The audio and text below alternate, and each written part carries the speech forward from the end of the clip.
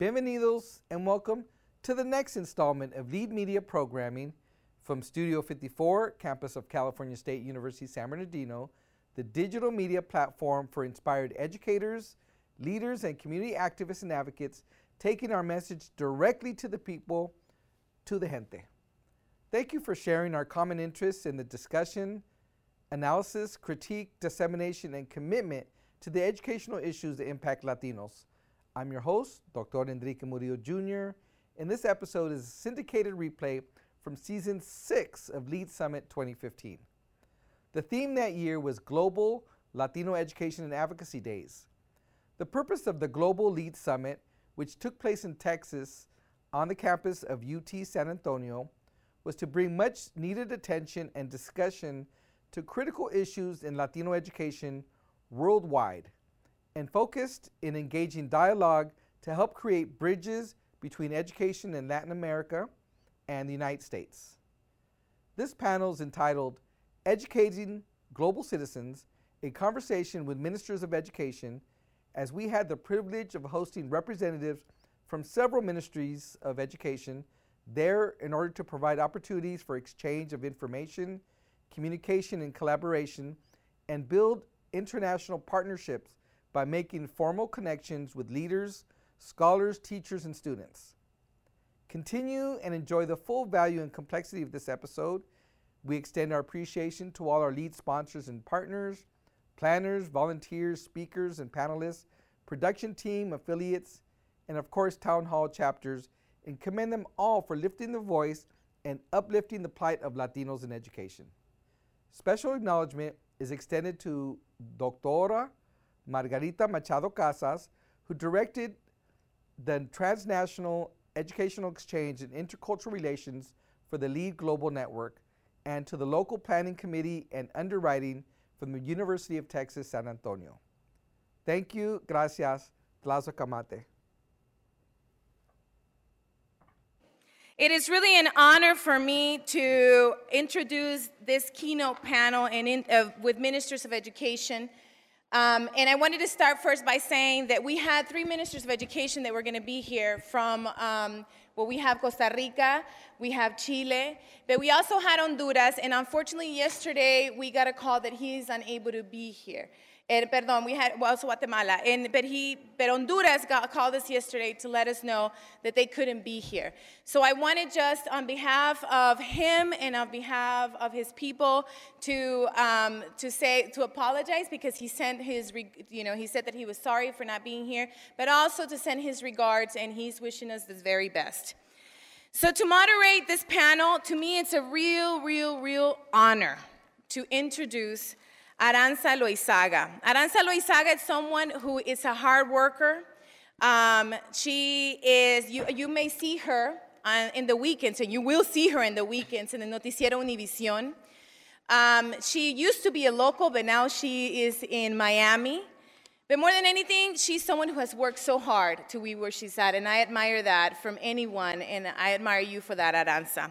Aranza Loizaga joined Univision Network News in September 2014. Loizaga joined Felix de Bedú as co-anchor of the weekend evening edition of his national newscast, Noticiero Univision, which airs coast to coast every Saturday and Sunday at 6 p.m. and 11 p.m. Eastern Pacific Time. Previously, Loizaga was a primetime news anchor from Univision San Antonio at 10 p.m. local news, broadcast nightly on KWEX 41. During her successful broadcasting career, Loizaga has conducted high-profile interviews with many distinguished political leaders, both domestic and international, among them President Barack Obama, whom she interviewed one-on-one in the White House in 2013. Others include Secretary of Education Arne Duncan, former Secretary of Labor Hilda Solis, former Secretary of Interior Ken Salazar, former Secretary of Transportation Ray LaHood, Texas Governor Rick Perry, Senator John Cornyn, former Mayor and current Secretary of Housing and Urban Development Julian Castro, a padrino de honor, former Mexican President Vicente Fox, and many, many more. She has won four, not one, 4 Lone Star Emmy Award, and has been nominated not once, not twice, not 5, 10 times for them. She has also received a Laura Award from the Columbia Journalism Review for her executive interview with President Barack Obama. Born and raised in Mexico City, Loizaga holds a bachelor's degree in mass communication and public relations from Our Lady of the Lake University in San Antonio. For me, it's an honor to present someone that I respect and admire so much. She is an example of us immigrants in the United States. She came here as an immigrant and with a dream and worked for it. And now she is syndicated across the U.S. and around the world every weekend. So es un placer para mí presentar a Aranza Loizaga, la cual va a estar moderando y presentando a nuestros ministros que tenemos aquí. Muchas gracias, Aranza. Al contrario, gracias por la invitación. Es un honor estar aquí, formar parte de este foro sobre educación a nivel global, ¿no? Y si hay alguien que también entiende cuál es el poder y la herramienta que te puede dar la educación, pues es una servidora, ¿no? Te abre las puertas, te abre nuevos horizontes. La educación es básica para que nosotros podamos sobrevivir en este mundo y obviamente pues dejar un legado, ¿no?, para las próximas generaciones. Así que es realmente un honor poder formar parte de este foro a nivel global y obviamente estar aquí compartiendo este pequeño espacio con estos ministros. A petición de ambos voy a acortar su biografía porque, bueno, prefieren dedicar ese tiempo no a tirarse los laureles, sino a aportar, ¿no? De hecho, ustedes pueden encontrar su biografía completa dentro del programa que ya me imagino muchos de ustedes tienen. Sin embargo, como dicen, short and sweet, straight to the point, ¿no? Cortito y al punto, al grano es un mantra que utilizamos en las noticias. Me gustaría comenzar con la doctora Sonia Marta Mora Escalante. Ella es ministra de Educación de Costa Rica, es doctora en letras por la Universidad de Montpellier en Francia. Obtuvo las palmas académicas que otorga el gobierno de Francia a intelectuales que en diferentes partes del mundo hacen aportes significativos a la educación. Entonces me gustaría que la pudiéramos recibir con un fuerte aplauso, por favor. Gracias por su tiempo. Y también tenemos al licenciado Alfredo García. Él es viceministro de Educación de Guatemala y él se desempeña en esa posición desde hace 3 años. Él estudió economía en la Universidad de San Carlos en Guatemala y además también sirve como consultor para diferentes organizaciones a nivel nacional e internacional. La dinámica es básica, sí, el aplauso, gracias. Gracias.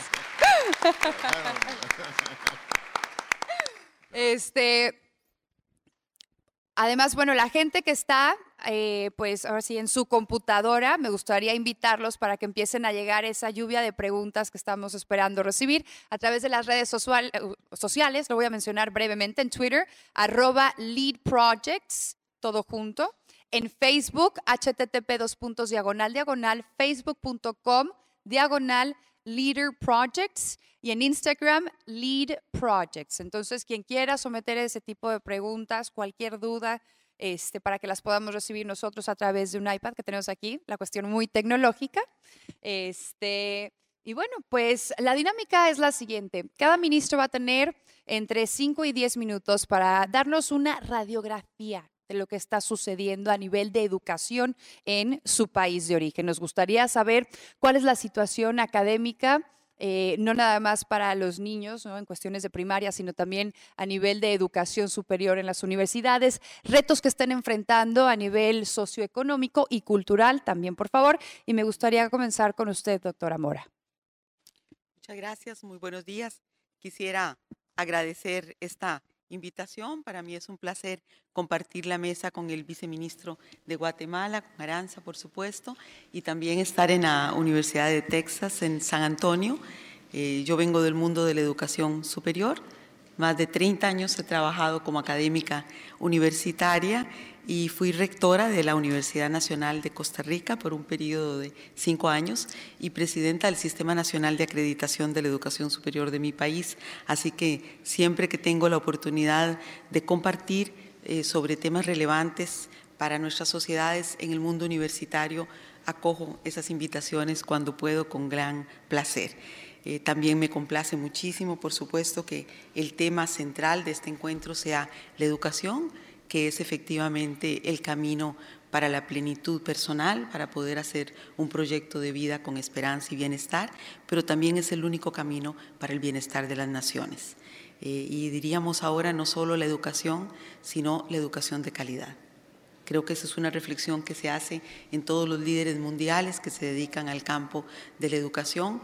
Hoy las jóvenes y los jóvenes no solo quieren una oportunidad educativa, sino que la quieren de primera calidad, porque son jóvenes planetarios, son jóvenes del mundo, son jóvenes cuyo espacio de trabajo es la globalidad y por lo tanto, junto a raíces muy fuertes de su cultura, tienen que tener una educación de amplia calidad y de mucha visión para poder realmente conseguir sus aspiraciones en ese espacio amplio y muy retador.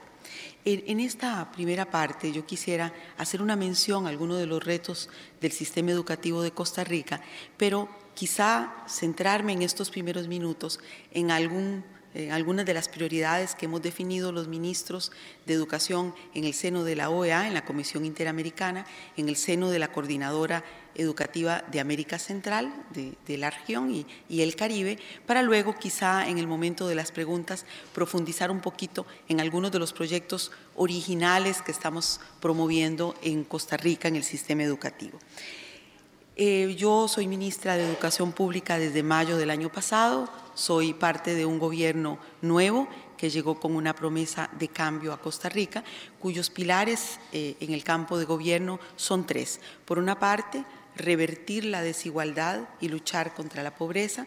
Costa Rica ha sido un país caracterizado a nivel global por su compromiso con la equidad. Es un país que ha sabido trabajar en equidad y, sin embargo, en los últimos años ha crecido peligrosamente y sigue creciendo la desigualdad. Entonces, una tarea fundamental del sistema educativo es dar oportunidades, sobre todo, a los más excluidos, a las regiones dejadas de lado. En segundo lugar, un fuerte pilar es hacer que la educación sea realmente una apertura para la creación de empleos de alta calidad, para que la gente pueda tener una calidad de vida y un ingreso digno. Y en tercer lugar, hacer de las instituciones del Estado y por lo tanto del aparato educativo un aparato cada vez más eficiente. En el caso de Costa Rica, este año estamos invirtiendo en educación el 7.4% del PIB.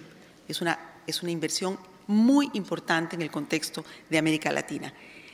Eso es un logro muy importante de Costa Rica que nos hace sentir muy orgullosos, pero no tenemos todavía los resultados de calidad que estamos buscando. Y entonces, equidad y calidad se colocan en el centro de nuestros retos. En el seno de la Comisión Interamericana, y porque sé que hay muchas personas aquí preocupadas por la educación y la educación en América Latina o en la población latina, quiero decir que en el seno de la OEA se han definido como tres ejes fundamentales que son la educación de calidad equitativa e inclusiva. Es algo que preocupa mucho a los ministros de todo el continente, la inclusión a través de la educación.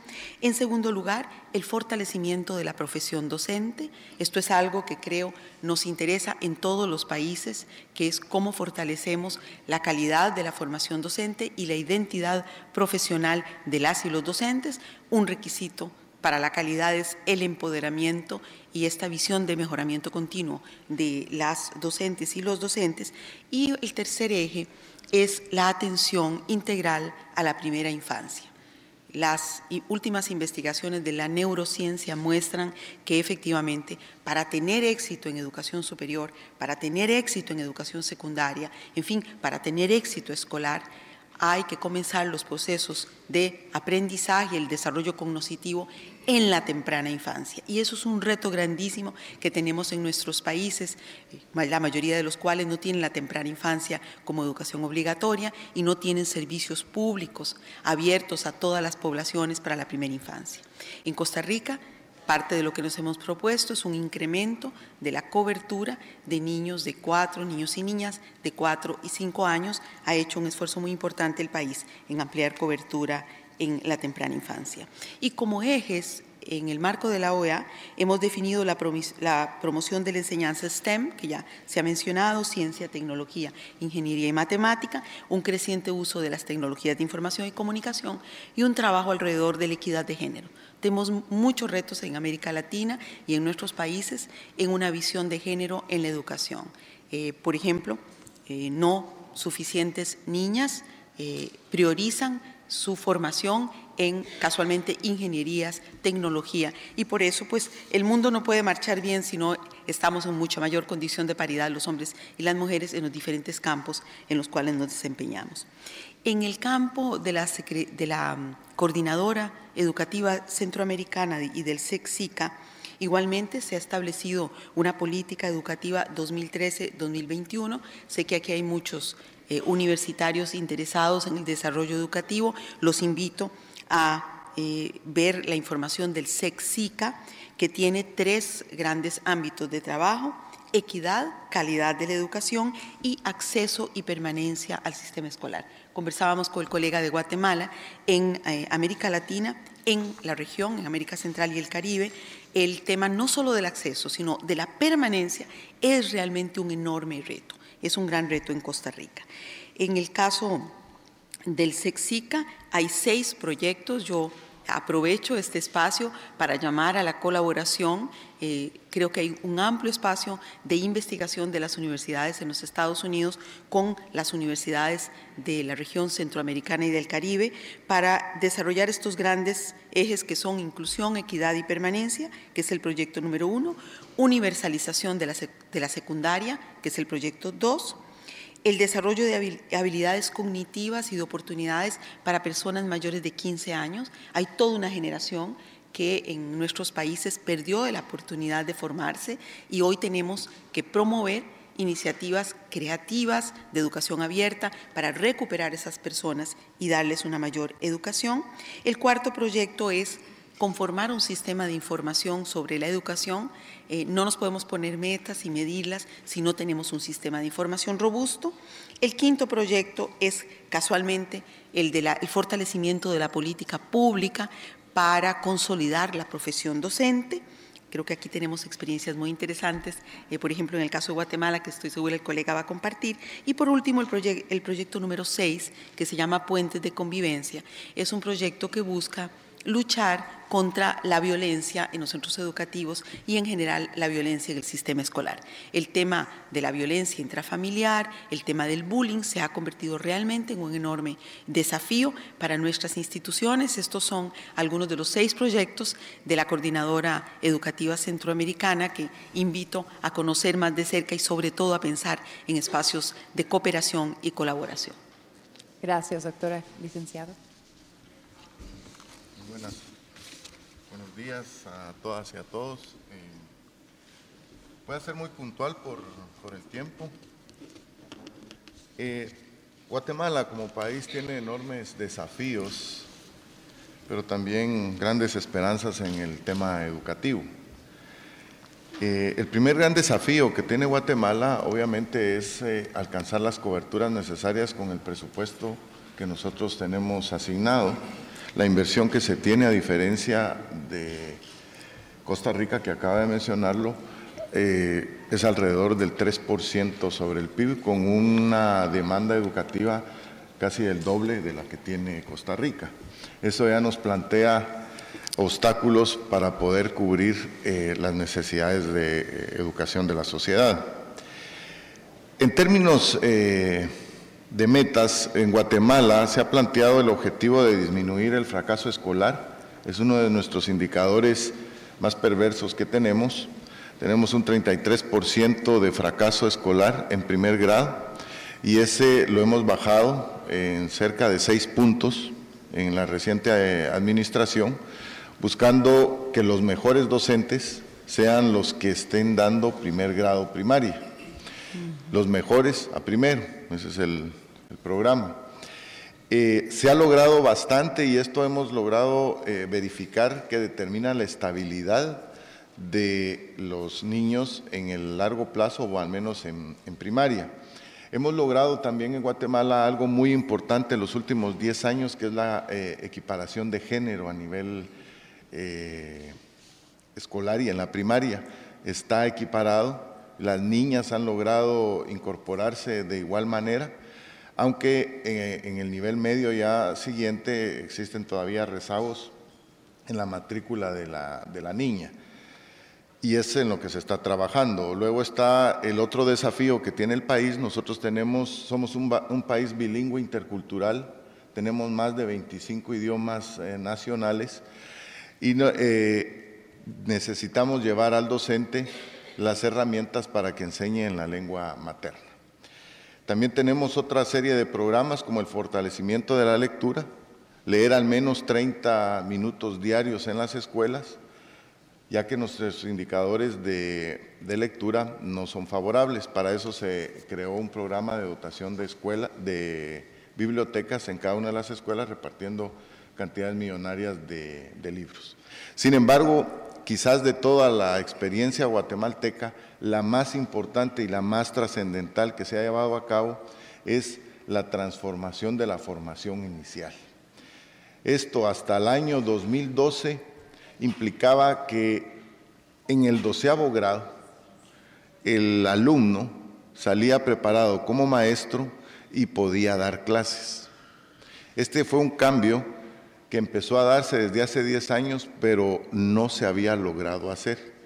En el año 2013 inicia la primera cohorte de bachilleres con orientación en educación para que a partir de este año, en el 2015, se incorporen, sea la primera cohorte de maestros con formación universitaria, los cuales van a salir en el año 2018. Obviamente ustedes comprenderán, ustedes conocen muy bien el tema, Guatemala estaba rezagada en esto. Y gracias, he de reconocer al coraje realmente, porque hubo mucha demanda social y oposición en este sentido de la señora ministra, fue que se logró implementar este paso. Y el paso va más allá, el paso tiene que ver con la profesionalización universitaria docente. Hemos logrado a los maestros en servicio que salían del nivel medio aumentar a 12,000 docentes con un convenio con la Universidad de San Carlos de Guatemala para que saquen su profesorado en primaria. Ahorita ya llevamos 12,000, pero son 150,000 docentes. Esta profesionalización es vital en el país porque para nosotros la profesión más importante debe ser la formación del recurso humano. Y esa es la filosofía que se tiene en el país y en el Ministerio de Educación, lo cual implica subir el salario del docente y equipararlo a niveles dignos de otras profesiones, los cuales el salario del docente se había quedado rezagado. Entonces, la transformación de la formación inicial, creo yo que es la experiencia más significativa que ha tenido Guatemala y obviamente es el mayor desafío mantenerla en el mediano y largo plazo. Acá los vínculos y las colaboraciones con universidades como la de Texas en San Antonio son esenciales. Es decir, hay que reforzar eso. De hecho, el Ministerio de Educación hizo el convenio con la Universidad de San Carlos y le paga la formación de estos 3,500 docentes que hoy en día están estudiando para graduarse en el año 2018. Muchas gracias. Muchas gracias a los dos. Entonces, podemos notar que existen dos situaciones básicas de raíz. Y la primera es esa preocupación por tener una educación temprana de calidad y la otra por preparar a los docentes para que se encarguen de proveer esa educación de calidad. Pues aquí en Estados Unidos se le conoce como Early Childhood Education, ¿no? Para los jóvenes a partir de los 4 años. Entonces, doctora Mora, platíquenos cómo definen ustedes educación de calidad y qué es lo que están haciendo para preparar a sus docentes para poder otorgar esa educación de calidad. Sí, efectivamente, esa es una pregunta clave, ¿verdad? ¿Cuáles son los factores que inciden realmente en la calidad del aprendizaje, en los procesos de aprendizaje en el aula? Para para iniciar con esta respuesta, si me lo permiten, voy a evocar los resultados, por ejemplo, de las pruebas PISA, que son pruebas internacionales de nuestros sistemas educativos. Esa es una ocasión en donde, más allá de las percepciones que tengamos a nivel nacional, nos medimos con otros países en cuanto al desempeño. Imagínense que, para ver la dimensión de los retos que tenemos en América Latina, en las pruebas PISA, en el ranking de lectura que mencionaba ahora el colega de Guatemala, por ejemplo, en ese ranking, el primer país que aparece es Chile y aparece en la posición 47. El segundo país que aparece es Costa Rica, 49, posición 52 México, 54 Uruguay, 55 Brasil, etc. 65 Perú. En ciencias, el primer país que aparece de América Latina de nuevo es Chile, con la posición 46, 51 Costa Rica, 55 México, 58 Argentina, 59 Brasil. En matemática, que sabemos es clave, siendo el primer lugar Shanghái, que tiene el primer lugar del ranking de las pruebas PISA. Bueno, aquí tenemos el primer país que aparece es Chile, con la posición 51. Luego aparece 53 México, 55 Uruguay, Costa Rica aparece con la posición 56, 62 Colombia, en fin. Esa es la magnitud que tenemos en materia de calidad. Dos elementos que estamos trabajando en Costa Rica en calidad educativa, entre otros, o tres quizá. Infraestructura escolar es un tema crítico en Costa Rica. Otro tema es la capacitación docente, un plan integral de capacitación docente. Y yo diría que un tercer elemento, Arantxa, es porque es un proyecto que acabamos de lanzar de parte del gobierno, es un proyecto de reforma a la educación superior privada en Costa Rica. En Costa Rica hay 5 universidades públicas que tradicionalmente formaban a las y los educadores, pero en los últimos años creció mucho la oferta privada, son 53 universidades y de ellas solo 12 están en el Sistema Nacional de Acreditación. Estamos presentando un proyecto de ley al Congreso para hacer la norma de calidad obligatoria para todas las instituciones y estamos pensando en una acreditación obligatoria para carreras en 3 ámbitos. Educación, que es la profesión de las profesiones. Educación, educación, educación. Educación, ingeniería civil y las carreras de salud. Pusimos en la mesa de discusión a debate que sea una acreditación obligatoria. Eso lo dejo un poco para provocar la discusión. Perfecto, licenciado. Sí, yo solo complementaría que para alcanzar la educación de calidad, además del índice de logro que nos comentaba la doctora, pues necesariamente requerimos de más inversión. En la práctica, cuando no hay sanitarios dignos y adecuados, inmediatamente tenemos como respuesta el abandono de la niña en la escuela. ¿Cómo logramos más calidad? Tenemos que tener más inversión en infraestructura, más inversión en la actualización docente, más inversión en la formación inicial. Es decir, se convierte en un círculo que es necesario romper, pero que requiere de recursos. Ahí dependerá también del panorama fiscal que cada uno de los países tenga. Parece ser que el tema del docente, la preparación del docente aquí es esencial, ¿no? Estaban hablando de colaboraciones entre pues las diferentes escuelas para que el docente pueda salir y pueda obtener esa preparación y regresar a las aulas escolares. ¿Cuál es la situación que ven ustedes actualmente con las herramientas que los docentes tienen dentro del aula escolar? ¿Qué tipo de tecnologías están manejando? ¿Qué tipo de preparación? ¿Qué tipo de cursos tienen los docentes para poder regresar a las aulas escolares y preparar a estos chiquitos en el área de STEM, como lo mencionó, que son las ciencias, la tecnología, las ingenierías, las matemáticas, que son lo que se consideran las carreras del futuro en este mundo global? Bueno, el colega de Guatemala señalaba con toda razón que la cantidad de recursos disponibles para invertir en las escuelas y colegios es crucial y mencionaba la situación fiscal de nuestros países. Creo que todos tenemos una situación fiscal que coloca allí parte de la discusión. ¿Cómo vamos a seguir avanzando en la asignación de presupuesto para el sistema educativo? En el caso de Costa Rica, la meta, porque así lo votó el Congreso por unanimidad hace unos años, es llegar al 8% del PIB en educación. Sin embargo, no hemos aparejado a ese crecimiento en inversión un incremento al mismo ritmo de la calidad, sin que esto quiera decir no quiera decir que hay esfuerzos, por supuesto que los hay. Cuando preguntabas ¿con qué tiene que contar el docente? Efectivamente, nosotros vemos la necesidad de capacitar más a las y los docentes en el uso de las tecnologías de información. Por una cuestión generacional, todavía hay mucha resistencia en algunos casos, hay insuficiente inversión en otros. En Costa Rica tenemos una cobertura de un 91% de Internet en los centros educativos, pero la calidad de Internet no es suficiente para que realmente permita trabajar con programas para uso en el aula. Y ese es un enorme reto, como uno de los que mencionabas. Inversión educativa, inversión en infraestructura educativa, que señaló el colega de Guatemala. Es muy interesante que un estudio que hizo el programa del Estado de la Educación en Costa Rica, que es un programa independiente, y le preguntó a los chicos y chicas qué era educación, qué era calidad para ellos, cuál era un factor para permanecer en el aula.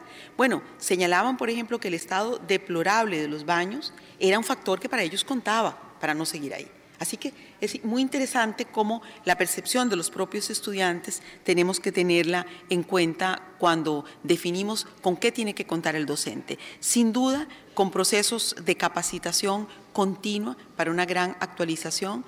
Yo quisiera relacionar esto con uno de los grandes retos, ahí hablando de Costa Rica.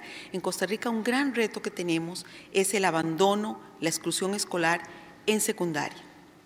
Además de que tenemos una generación que en los años 80, por una crisis del país en materia económica y educativa, se quedó sin oportunidad, tenemos además el abandono de chicos y chicas de las aulas. El año 2014 fue positivamente récord porque seguimos bajando al 8.7 de exclusión escolar. Sin embargo, más de 30.000 estudiantes para las cifras de Costa Rica, eso es significativo. O sea, que los chicos y chicas no terminen la secundaria hoy es una tragedia para cualquier país, porque mínimamente hay que terminar la secundaria. Entonces, uno de los programas que estamos impulsando, creo yo más innovadores, y que tiene al docente en el centro, es un programa que hemos llamado Yo me apunto. Yo me apunto con la educación.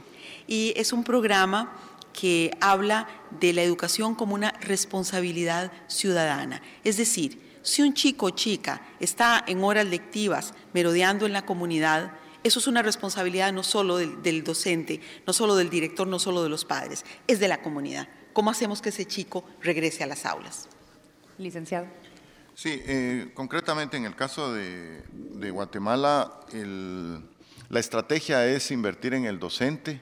Nosotros tenemos muchos desafíos en materia de cobertura informática como para llegar a todos los docentes de manera digital, y en ese sentido, pues reitero, está el programa de profesionalización docente de maestros en servicio, el llamado PADEP, que es un tema bien importante, está totalmente alineado y consolidado y consensuado con el principal sindicato de trabajadores educativos de Guatemala, que es, dicho sea de paso, el sindicato más grande de Guatemala, yo diría que de Centroamérica.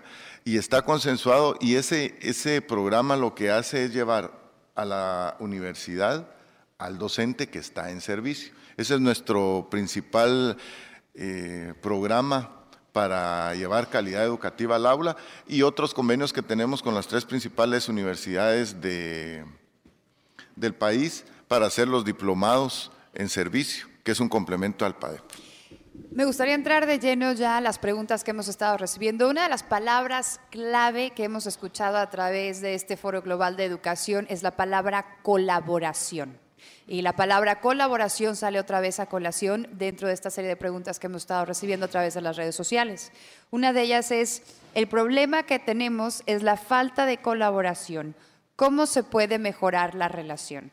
Me quiero imaginar colaboración dentro de la misma Secretaría de Educación, entre las escuelas y las universidades. Doctora.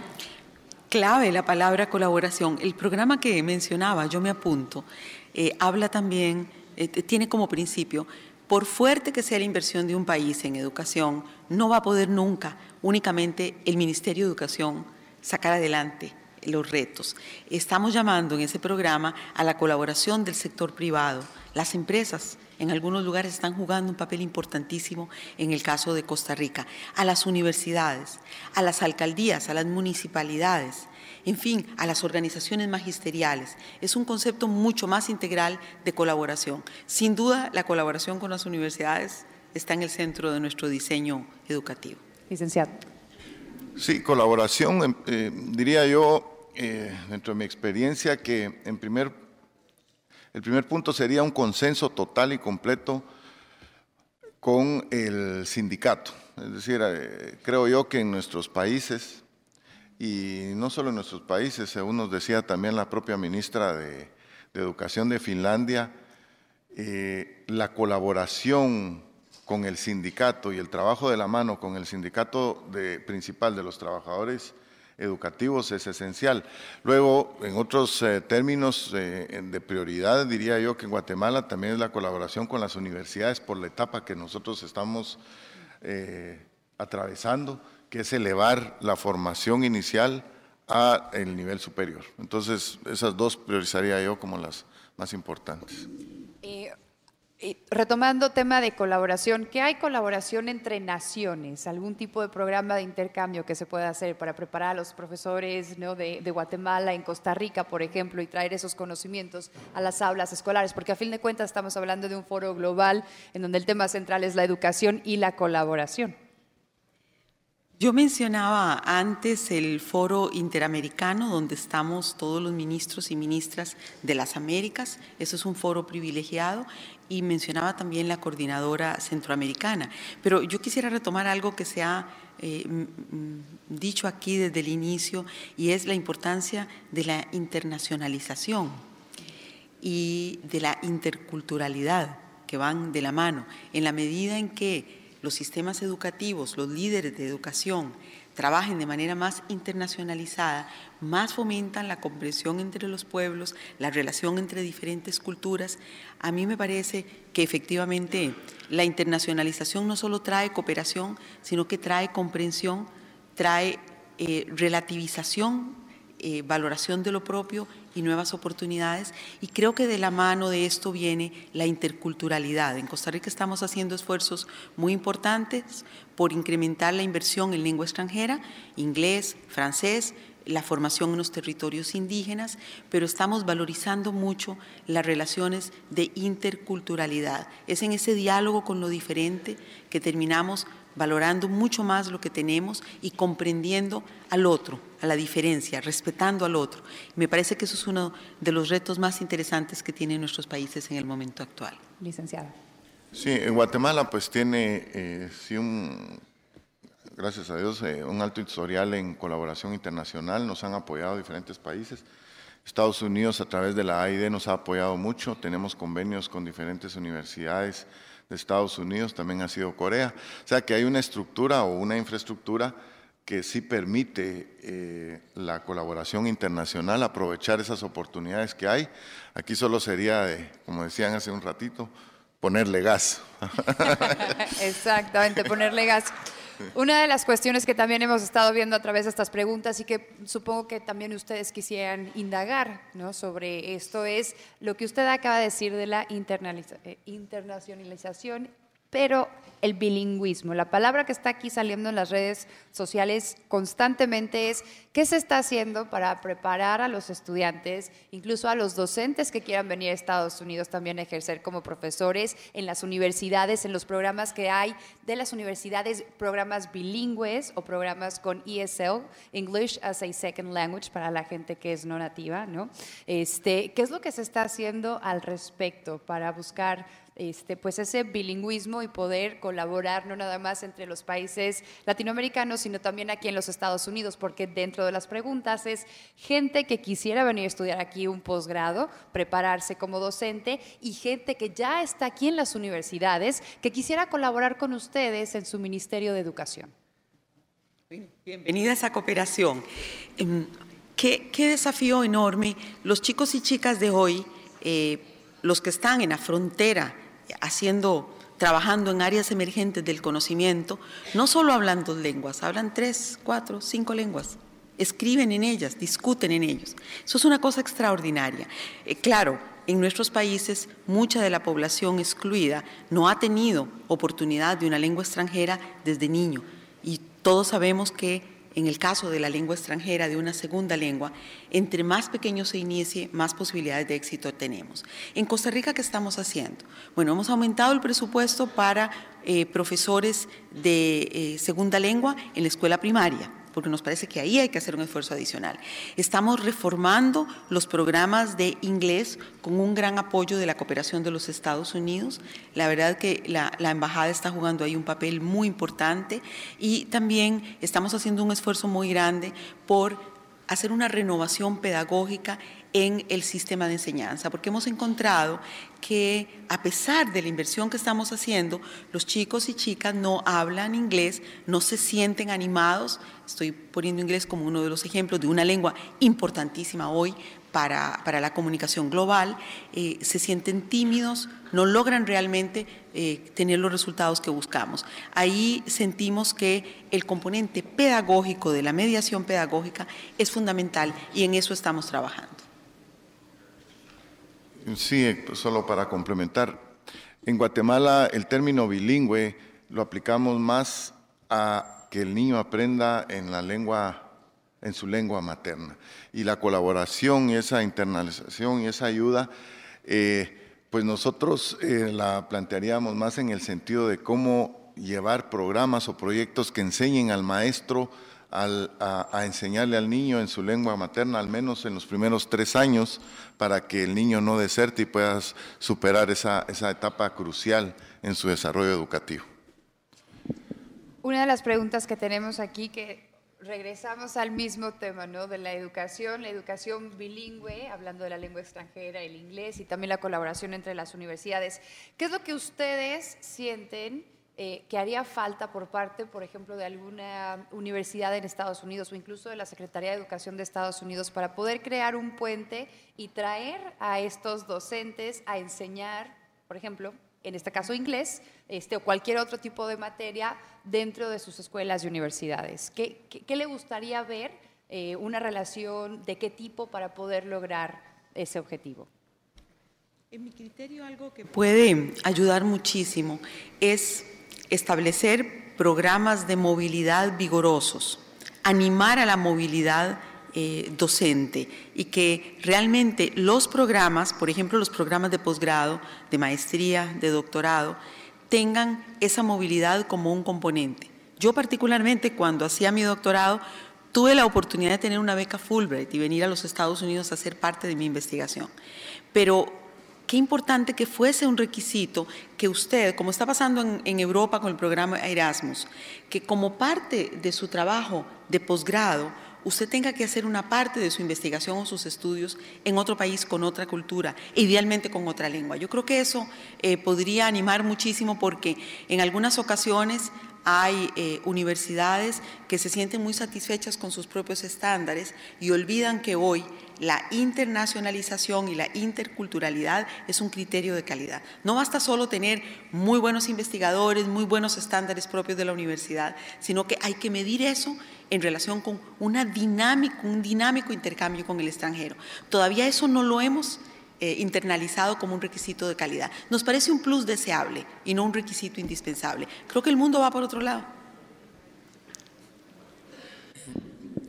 A los formatos ya existentes de colaboración internacional, yo solo le agregaría crear el compromiso para que cuando el docente preparado retorne encuentre las condiciones necesarias para poderse desempeñar, lo que incluye una diferente catalogación incluso y premiación salarial.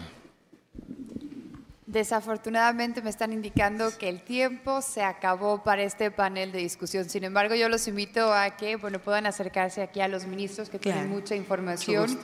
Obviamente establecer lo que llamamos en inglés el networking o las conexiones sociales. Entonces, si tienen ahí tarjetas, algo que quieran intercambiar información con los ministros, ellos aquí están disponibles. Gracias por su atención y bueno, me encantaría contar con más tiempo, pero se nos acaba. Muchas gracias por su atención, es un placer. Yeah. Excelente. Thank you. That was excellent, actually. Me gustaría darle las gracias a Aranza Loizaga, también a la ministra de Costa Rica, la licenciada Sonia Mora Escalante, mil gracias. Al viceministro Alfredo Gustavo García Archila, mil gracias. Quiero decirles que tuvimos 175 preguntas online, en el chat. No podíamos mandarlas suficientemente rápido, pero les agradezco, fue un excelente panel. Vamos a tomar un pequeño break, 5 minutitos y regresamos. Gracias.